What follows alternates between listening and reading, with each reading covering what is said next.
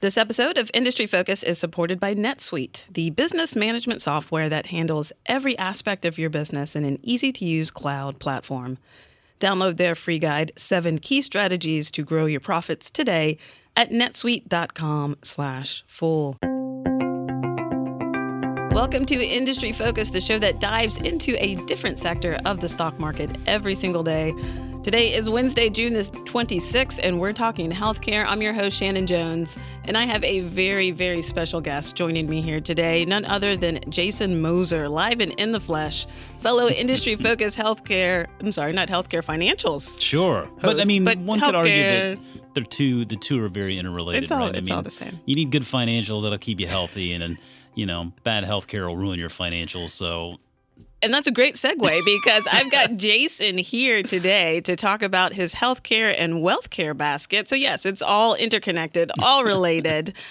Jason, always thrilled to chat with you. I'm really excited to get into the healthcare and wealthcare basket. But I think before we do, it's probably good to dive into the news that I think I've seen at least 20 to 30 different headlines just today about this one merger. One deal. We've gotten so many emails on Twitter. People are hitting me up. What do you think about it? It's all about this AbbVie Allergan deal. Yep. Let's just kind of run through really quickly here what that deal is all about, and then we can dive into our thoughts and opinions. Sure.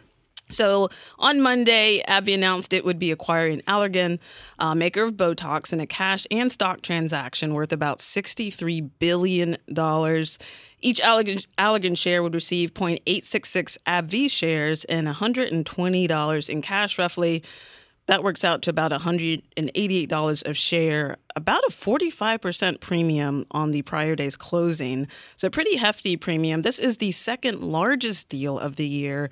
A lot of the industry-focused healthcare listeners will know we talked a lot about the Celgene Bristol deal that kicked off this year, I think at about $74 billion. AbbVie, though, trading down about 14% on the news, Allergan up about 25%. Not uncommon to see the acquirer get beat up, but they are getting slammed. I think it does seem like news. that disparity is a little bit bigger than normal. Yes, and we're gonna dive into all of that and more. But I think one thing, Jason, just here at Full HQ, there is not literally one person I've met so far that has said, "Wow, this is a great deal. I can't believe they waited so long to do this." It feels like we're all kind of like, yeah, I get it. I mean, it's one solution to what seemed like was a problem that wasn't really going away. I mean, it sounded like there was a lot of noise being made for Allergan to split up in some capacity to maybe realize some value for shareholders that way. So this is kind of the opposite of splitting up, is joining forces with another company. It does seem like at least the two joining together, they're somewhat complementary. I mean, I don't know. There's a heck of a lot of overlap there in a space where scale obviously matters, particularly when you're facing problems like Allergan certainly is facing in a lot of key drugs coming off patent, some drugs that they were hoping for a bit more success that aren't really panning out, and slowing growth really across all lines. So it's understandable. I'm not sure that I necessarily think it's the best thing in the world, though. It's a big deal, like you said. It's a huge deal. It's $63 billion. You've got basically two mediocre companies that have been looking for growth literally anywhere, now joining forces to become, I think, one just humdrum, mediocre company. Yeah. Still looking for growth. Mediocre is the perfect word, I think. Let's talk a little bit about AbbVie. So, you kind of mentioned this. They have been desperately in need of diversification. Their bread and butter drug is Humira. Made about $20 billion last year, about 60% of sales, so a huge chunk of their revenue. But it's facing a huge patent cliff. Actually went off its core patent, I believe, in 2016. But it's that patent exclusivity, particularly here in the U.S., that is on tap for 2023. AbbVie and their legal team, which I have to commend them, is probably one of the most creative legal teams out there, aside from Allergan. But they have really been trying to stem the tide. They've, I think, done over 100 different add-on patents to really kind of push away a lot of the competition. Hasn't really worked. We've already seen biosimilars in Europe starting to drive down sales. So Humira, during the first quarter of the year, global sales fell about 23% already ahead of this 2023 time frame. So AbbVie here is desperately trying to throw the kitchen sink at the problem, but there just hasn't been anything meaningfully accretive to their top line. Yeah. Particularly when it comes to their pipeline. They've got an approved drug, several in the pipeline. You're looking at maybe about $9.5 billion in annual sales just coming from expected drugs. That's not nearly enough to take care of that $20 billion Humira problem, though. No, and I mean, you look on the other side of the coin there with Allergan. I mean, they're facing a lot of the same problems there. And, I was digging into their 10K yesterday just to get a better idea of how reliant they are on Botox, because I think that's the name probably most people associate with Allergan. And Botox is interesting in that most people probably think of it as sort of a it's that injection to help cure wrinkles and whatnot. It's somewhat, I don't want to say superficial, but I think it's kind of silly personally. I mean, we all get older, just accept it and embrace it. But some people don't. So Botox Cosmetics helps that. There is a Botox therapeutic side of the business, which I think is something we always need to mention because there are migraine implications there where Botox does help. So it's not a drug that is purely cosmetic. But either way, when you combine the two together, you're talking about $2.5 billion plus dollars in sales that Botox is responsible for Allergan, and that growth rate is slowing down a lot as well. So between Botox slowing down, the patent cliff that you were talking about there, I mean, it kind of goes back to that thing you said where you've got two sort of mediocre companies coming together. I don't know that necessarily makes for one great company. Maybe it makes for a big mediocre company, but is that something we want to invest in? Not necessarily, Jason. Not for me personally. I know we actually got a question about this, like what should I be doing with this as an AbbVie shareholder and even some from Allergan shareholders. I think from an Allergan perspective, you talked about Botox.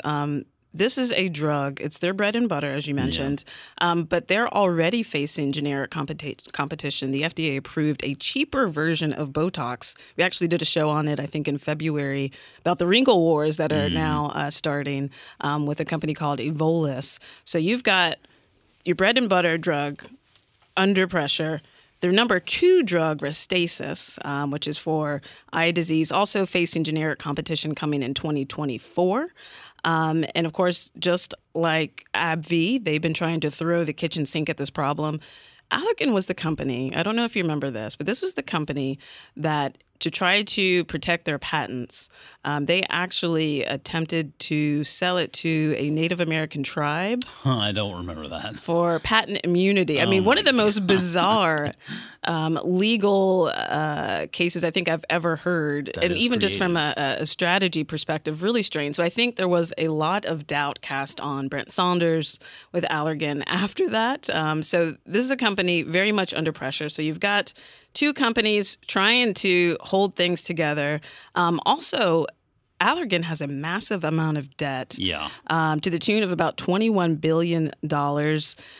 If this deal goes through, it would make for a combined balance sheet net debt of $18.5 billion plus another $40 billion added just to get this deal closed. Yeah. And I mean, this is a market where debt loads are usually pretty heavy because these companies have to invest so much money in developing these drugs, and typically you need to develop a lot so you have a pipeline that can shore up any weakness or headwinds when you run into situations. And so they tend to feed on a lot of debt, which is fine to a degree. Typically they have the income statements that can help facilitate and cover that debt, but it's always something worth noting, particularly if you see two companies like this that are really running into some headwinds growth-wise.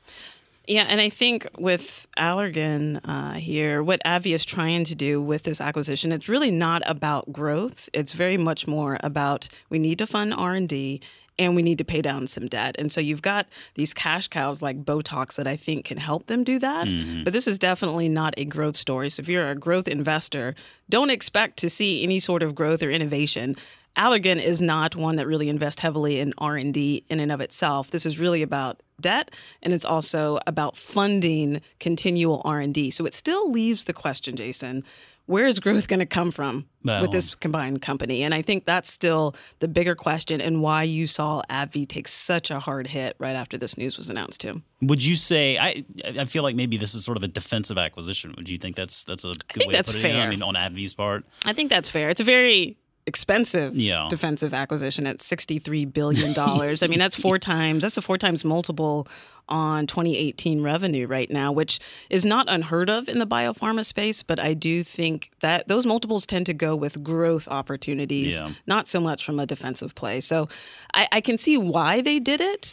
But I would have loved to see AbbVie actually go after maybe smaller incremental deals that could actually drive growth long term rather than one huge, massive $63 billion deal. Didn't really address the issues that a lot of the investors have been poking and prodding AbbVie for. So you still have a lot of lingering question marks. If this deal closes, I think it's expected to close in early 2020. We'll have to wait and see what that looks like. But ultimately, to your point, this is really just a defensive play. And if you're an investor, a shareholder in either of these companies, as long as you're comfortable with that and recognize this is not necessarily about growth, I think you're okay. Yeah, I feel like you raised a really good point there, and I feel like if I were going to be on that call and I could ask management one question, AbbVie management one question, it would be along the lines of what you were just talking about there. Instead of making this one mammoth acquisition, why wouldn't you go out there and try to find a bunch of smaller pipelines with some more attractive prospects? Because to your point, that is a ton of money they're spending on basically one business with some questionable prospects. I've got to believe there are a lot of smaller little biotech opportunities out there with some pipelines, kind of the way we talk about investing in the space anyway, right? Taking that basket approach, invest in a bunch of small biotechs, because some of them won't pan out, but some of them will. Why wouldn't they take that same approach? Because clearly they have the money to do it. But I guess we'll never know. We'll never know. We'll never know. We'll have to get on their next quarterly call and ask them that very question, Shannon. I'll hold you to it, Jason. Okay. All right. So we'll be sure to keep all of our listeners up to date on all the latest happening with this deal as it pans out. On the other side of the break, Jason is going to give us the rundown on his healthcare and wealthcare basket. But first, a quick word from our friends at NetSuite. If you don't know your numbers, you don't know your business. But the problem growing businesses have that keeps them from knowing their numbers is their patchwork quilt of business systems. One system for accounting, another for sales, another for inventory, and so on. It's just a big, inefficient mess taking up too much time and too many resources, and that ultimately hurts the bottom line. Introducing NetSuite by Oracle, the business management software that handles every aspect of your business in an easy-to-use cloud platform. NetSuite gives you the visibility and control you need to grow. With NetSuite, you save time, money, and unneeded headaches by managing sales, finance, accounting, orders, and HR instantly right from your desktop or phone. That's why NetSuite is the world's #1 cloud business system. And right now, NetSuite is offering you valuable insights with a free guide, 7 key strategies to grow your profits at netsuite.com/full. That's netsuite.com/full to download your free guide, 7 key strategies to grow your profits. All right, and we are back. So, Jason, before we dive into the stocks in your healthcare and wealthcare basket, maybe let's just set the stage a little bit for our listeners who may not be aware.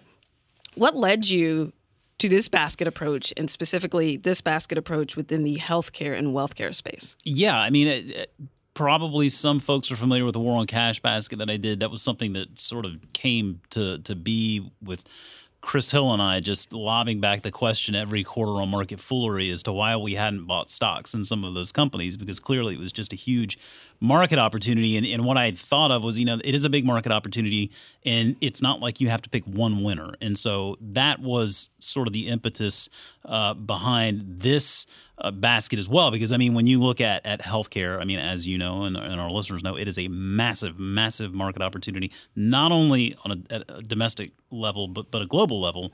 And just to put that into context, when you look at total national health expenditures as a percent of GDP here just in the country, you're talking about a number that's closing in on 20%. It is a big part of our overall economy, and that number is only continuing to go up. I don't think it's reasonable to assume that our neighbors here across the river are going to crack the code of healthcare anytime soon. It's going to be just an expensive market that's going to keep on growing. And so I thought, well, I like big and growing market opportunities, and there's not one company that's going to win this space. There are a lot of them. And so I just sort of took a stab at trying to find some of the companies in the space that I felt like could do well in the coming 5-10 years. Great. So basket approach. And I think it makes a lot of sense, Jason. We recently put out, I believe it was an Instagram question about, do you invest in healthcare stocks? And I'd say the number one theme for those that said they did not was because they felt it was too risky. And for a lot of them, they were talking about biotech and pharma, which is exactly right. Very risky, very aggressive strategy. But I like the basket approach, in particular the stocks that you have in this basket, because really each of these stocks, and we'll get to them in a second, really serves a very critical need within the healthcare system. Yeah. They have opportunities, given all the reasons you just said, when it comes to pricing, when it comes to efficiency. This is just a simpler, less risky way to invest for those who are wanting some healthcare exposure but don't necessarily want to go the biotech pharma route either. Yeah, I mean, I do appreciate that. Like, the biotech space is really risky, and people probably associate that most with investing in healthcare because those are probably the companies that get most of the headlines. And a lot of that's just because of that sexy growth everybody's looking for, right? I mean, it's that growth, and everybody's looking for a way to get rich quick. This certainly is not meant to do that. It is something where I felt like I could put together 4 companies that gave us a nice sort of risk profile that I think investors are looking to pursue. This is not a basket where these are all high-risk names. It is certainly not the only way to do this. This is just one way to do it. It is a way I did it. You can tell me I'm wrong, and I won't be offended. You could give me some other names that should be in the basket, and I will likely agree with you. But you got to draw the line somewhere. And so I just drew it at 4 companies. But typically, I look anywhere from 4 to 6 companies to go in one of these baskets. And these are companies that I've covered for a long time. And to your point, I think they all fire in on their own specific part of the healthcare system where they're going to continue, I think, to grow for the foreseeable future. Yeah. So let's start with the first one. This is insurance company United Health Group. That's ticker symbol UNH. Jason, tell us about this one. Why does this one, why did it come across your screen, your radar? What makes it so interesting to you? Yeah. I mean, we all like having access to healthcare, right? However we get it. I mean, we want to have access to it. It's a bit nebulous at times as to how we exactly do have access to it. I mean, you have a job, you get health insurance. It's not really clear exactly who that's with or what you get, or how much you're going to owe when you go to the doctor, because it doesn't seem like there's any real standard pricing model anywhere at this point. But the bottom line is that the healthcare system for the foreseeable future is not going to work without insurance. And United Health is the largest insurance company in the space, domestically and globally speaking. I mean, it is certainly spreading its wings. So, you look at a company in a market where, I mean, the service they provide is going to be essentially necessary for the foreseeable future. The size of the company matters, I think, in this case. And there are huge barriers to entry when it comes to health insurance. I mean, it's not like you and I could just go start a health insurance company. I mean, we could, but we would probably fail because there's a lot to do in just getting that business started.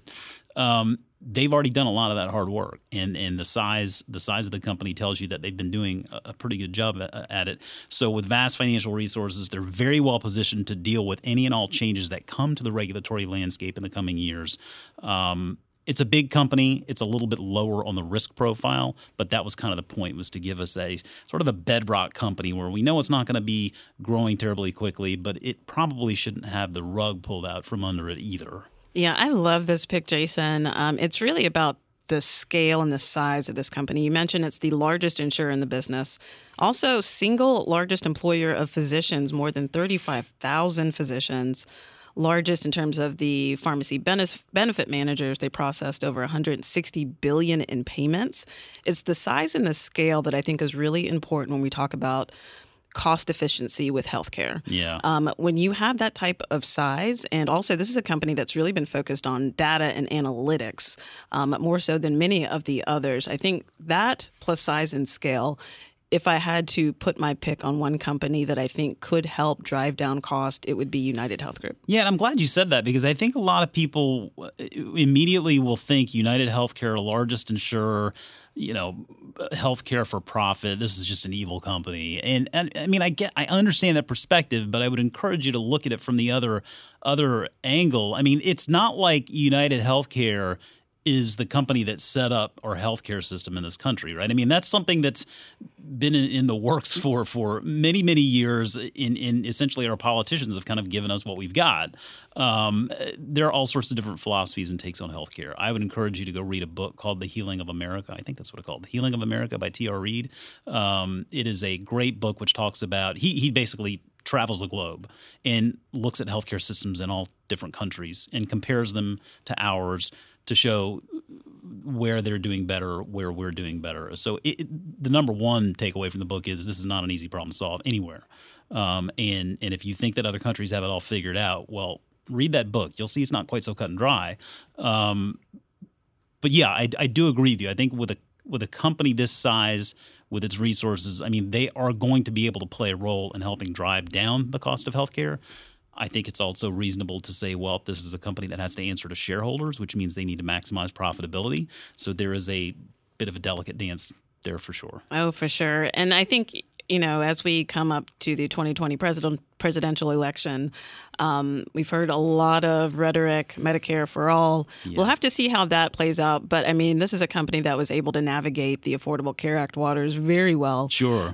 So I have no doubt about them being able to navigate anything that comes down the road, should it happen. I tend to agree. Let's talk about the second one. So second company, medical device company, and this is Masimo Corporation. That's ticker symbol MASI. Jason, tell us what exactly they do and why this one is compelling too. Yeah, this is one probably not as many are familiar with, but back in 2011 we had a thing that we did here on Fool.com where some of us who decided we wanted to try to run a real money portfolio in a public-facing manner, we were able to do that.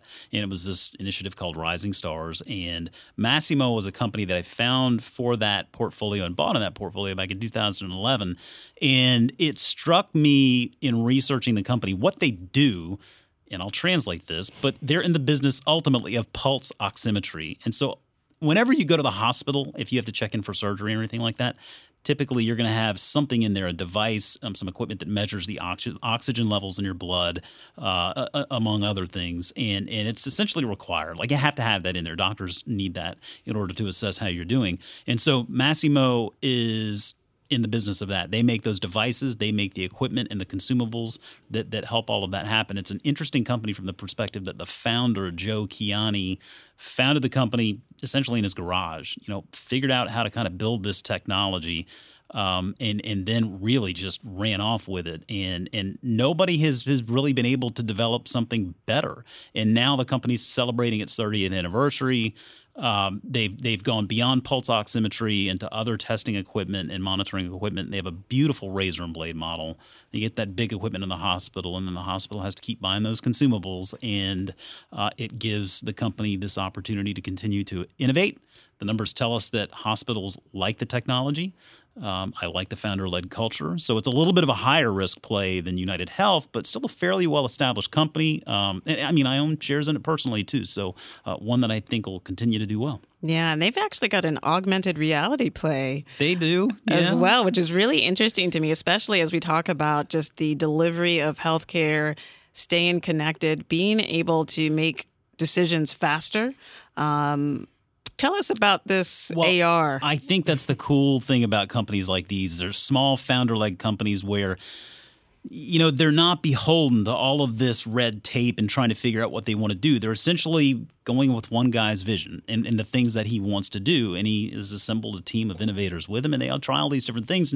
And a lot of it really, when you talk about augmented reality and virtual reality and how technology is going to help our healthcare system, eyewear, I think, is really the big medium for augmented reality technology in the coming years. You have Google and Microsoft and other companies that are working on those types of things. And so incorporating monitoring equipment or monitoring platforms for physicians, for example. So when they're in the hospital, regardless of where they are in the hospital, they can see a patient's progress or vitals right then and there, is a good example of what Masimo is doing to incorporate more technology into their business. And it's something where with this company in particular, still very early days in how they're incorporating that. But reading about the things that they're trying, it's a pretty cool business. And again, I think it really all boils back down to the founder and his CEO. And the nice thing is he's a young guy, too, so we should have a lot of years left to watch him kind of do his thing. He's got a long runway. Yeah. All right. I love the play there, especially with innovation. And, of course, we can't talk about redefining healthcare without talking about the third stock in your basket, and that is Teladoc. That is ticker symbol TDOC.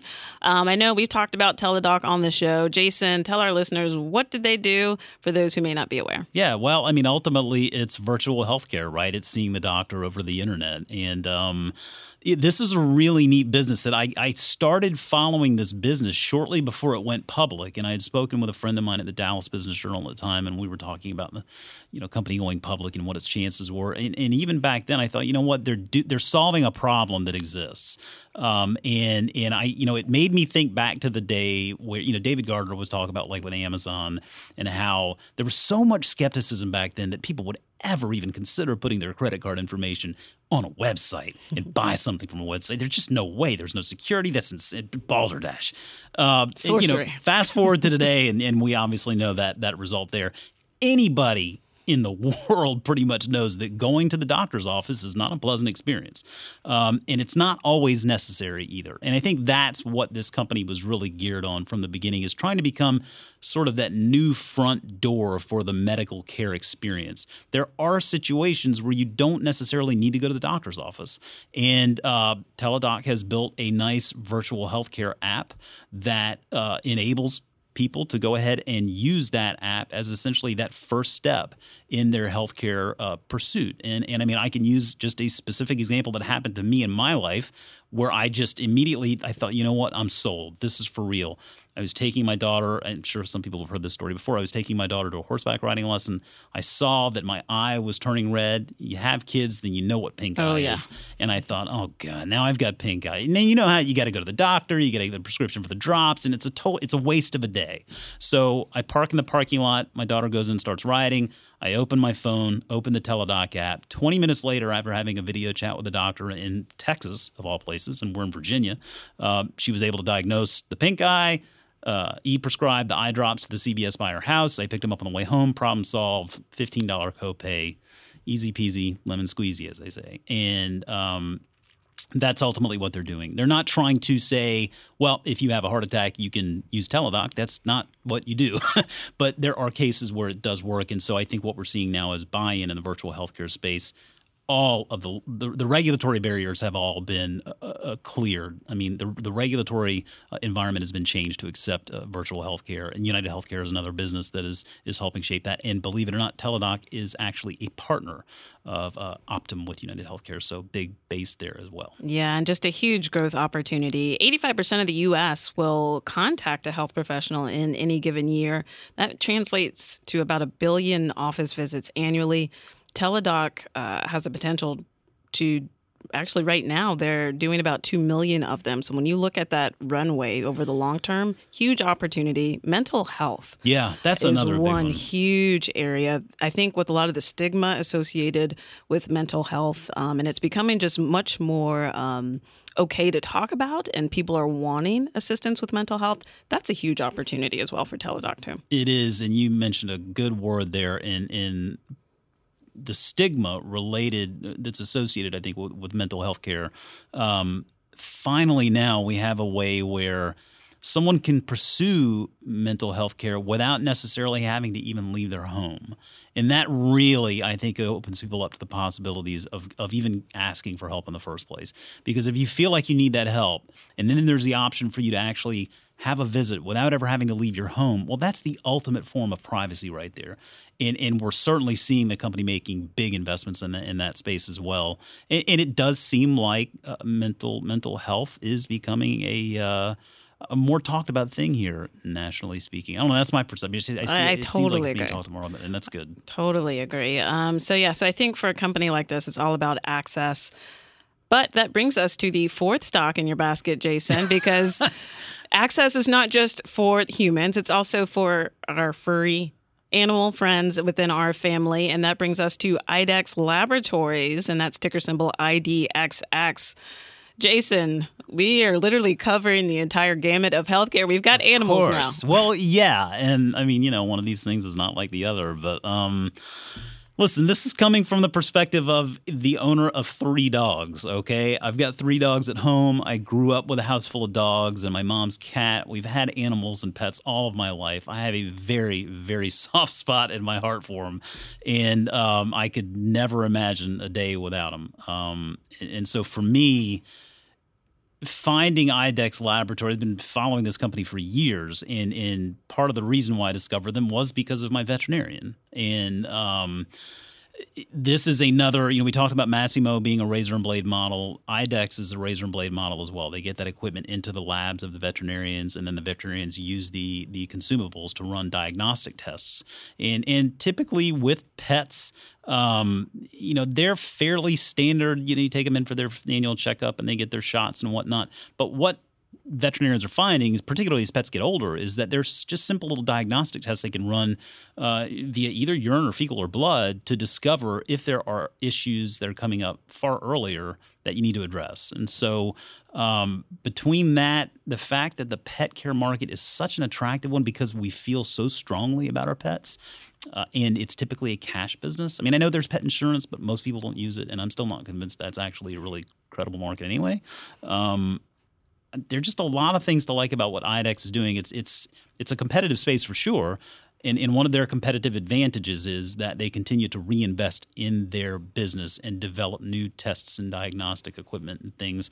So as they continue to reinvest, that would be a concern of mine, is if they started pulling on those purse strings a little bit, then I'd be a little bit concerned. But as it stands, they continue to invest heavily, bring new products. They've got a great reputation with veterinarians, particularly the private practices. So a lot to like there. It is really a play on what is, I think, a very attractive market in pets. Do you have any pets? I don't. No. My husband is allergic to anything with fur. Well, we're working on him, though, because I grew up with dogs. So my heart is, I have a huge heart for animals in general. So does my daughter. So we'll get there. But yeah, I can see a company like this with such a massive focus on pet care in general. Yeah. I think that's an area that doesn't get enough focus right now. Probably not. The medicinal market for pets is huge. Yeah. CBD now for pets. Yeah. I was talking yesterday on Market Foolery about Zoetis, which is the company that was spun out from Pfizer, and they're the ones that develop those vaccines and medicines for animals.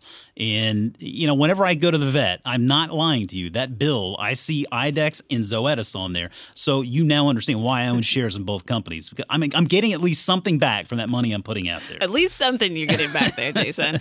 All right. So to close us out, Jason, tell us a little bit about performance. How has this basket done for you? Well, the basket has done very well, I'm proud to say. This was the date of inception of this basket was February 9th of 2018. That's when I opened it up and introduced it to everybody. And thus far, an investment in this basket is up 55%. Versus the market's performance of 11.4%. So it's done very well. There are all 4 companies are absolute positive returners. 3 of the 4 are beating the market. I will say the one that is underperforming the market, which is United Healthcare, or United Health Group, is underperforming the market by just a 0.5 percentage point. So it's pretty close. But any which way you look at it, they're all 4 contributing to the performance there. And I think that's slated to continue. Yeah, pretty stellar performance. Jason, I'm going to have you back on the show because we want updates on how this basket is performing. Think you'll rejoin me back on the show for an update? You know that I'll be in here anytime you ask me. I appreciate that, and I'm sure our viewers do as well. And that will do it for this week's Industry Focus Healthcare Show. Thank you so much for tuning in. As always, people on the program may have interest in the stocks they talk about, and the Motley Fool may have formal recommendations for or against, so don't buy or sell stocks based solely on what you hear. This show is being mixed by Austin Morgan. For Jason Moser, I'm Shannon Jones. Thanks for listening, and Fool on.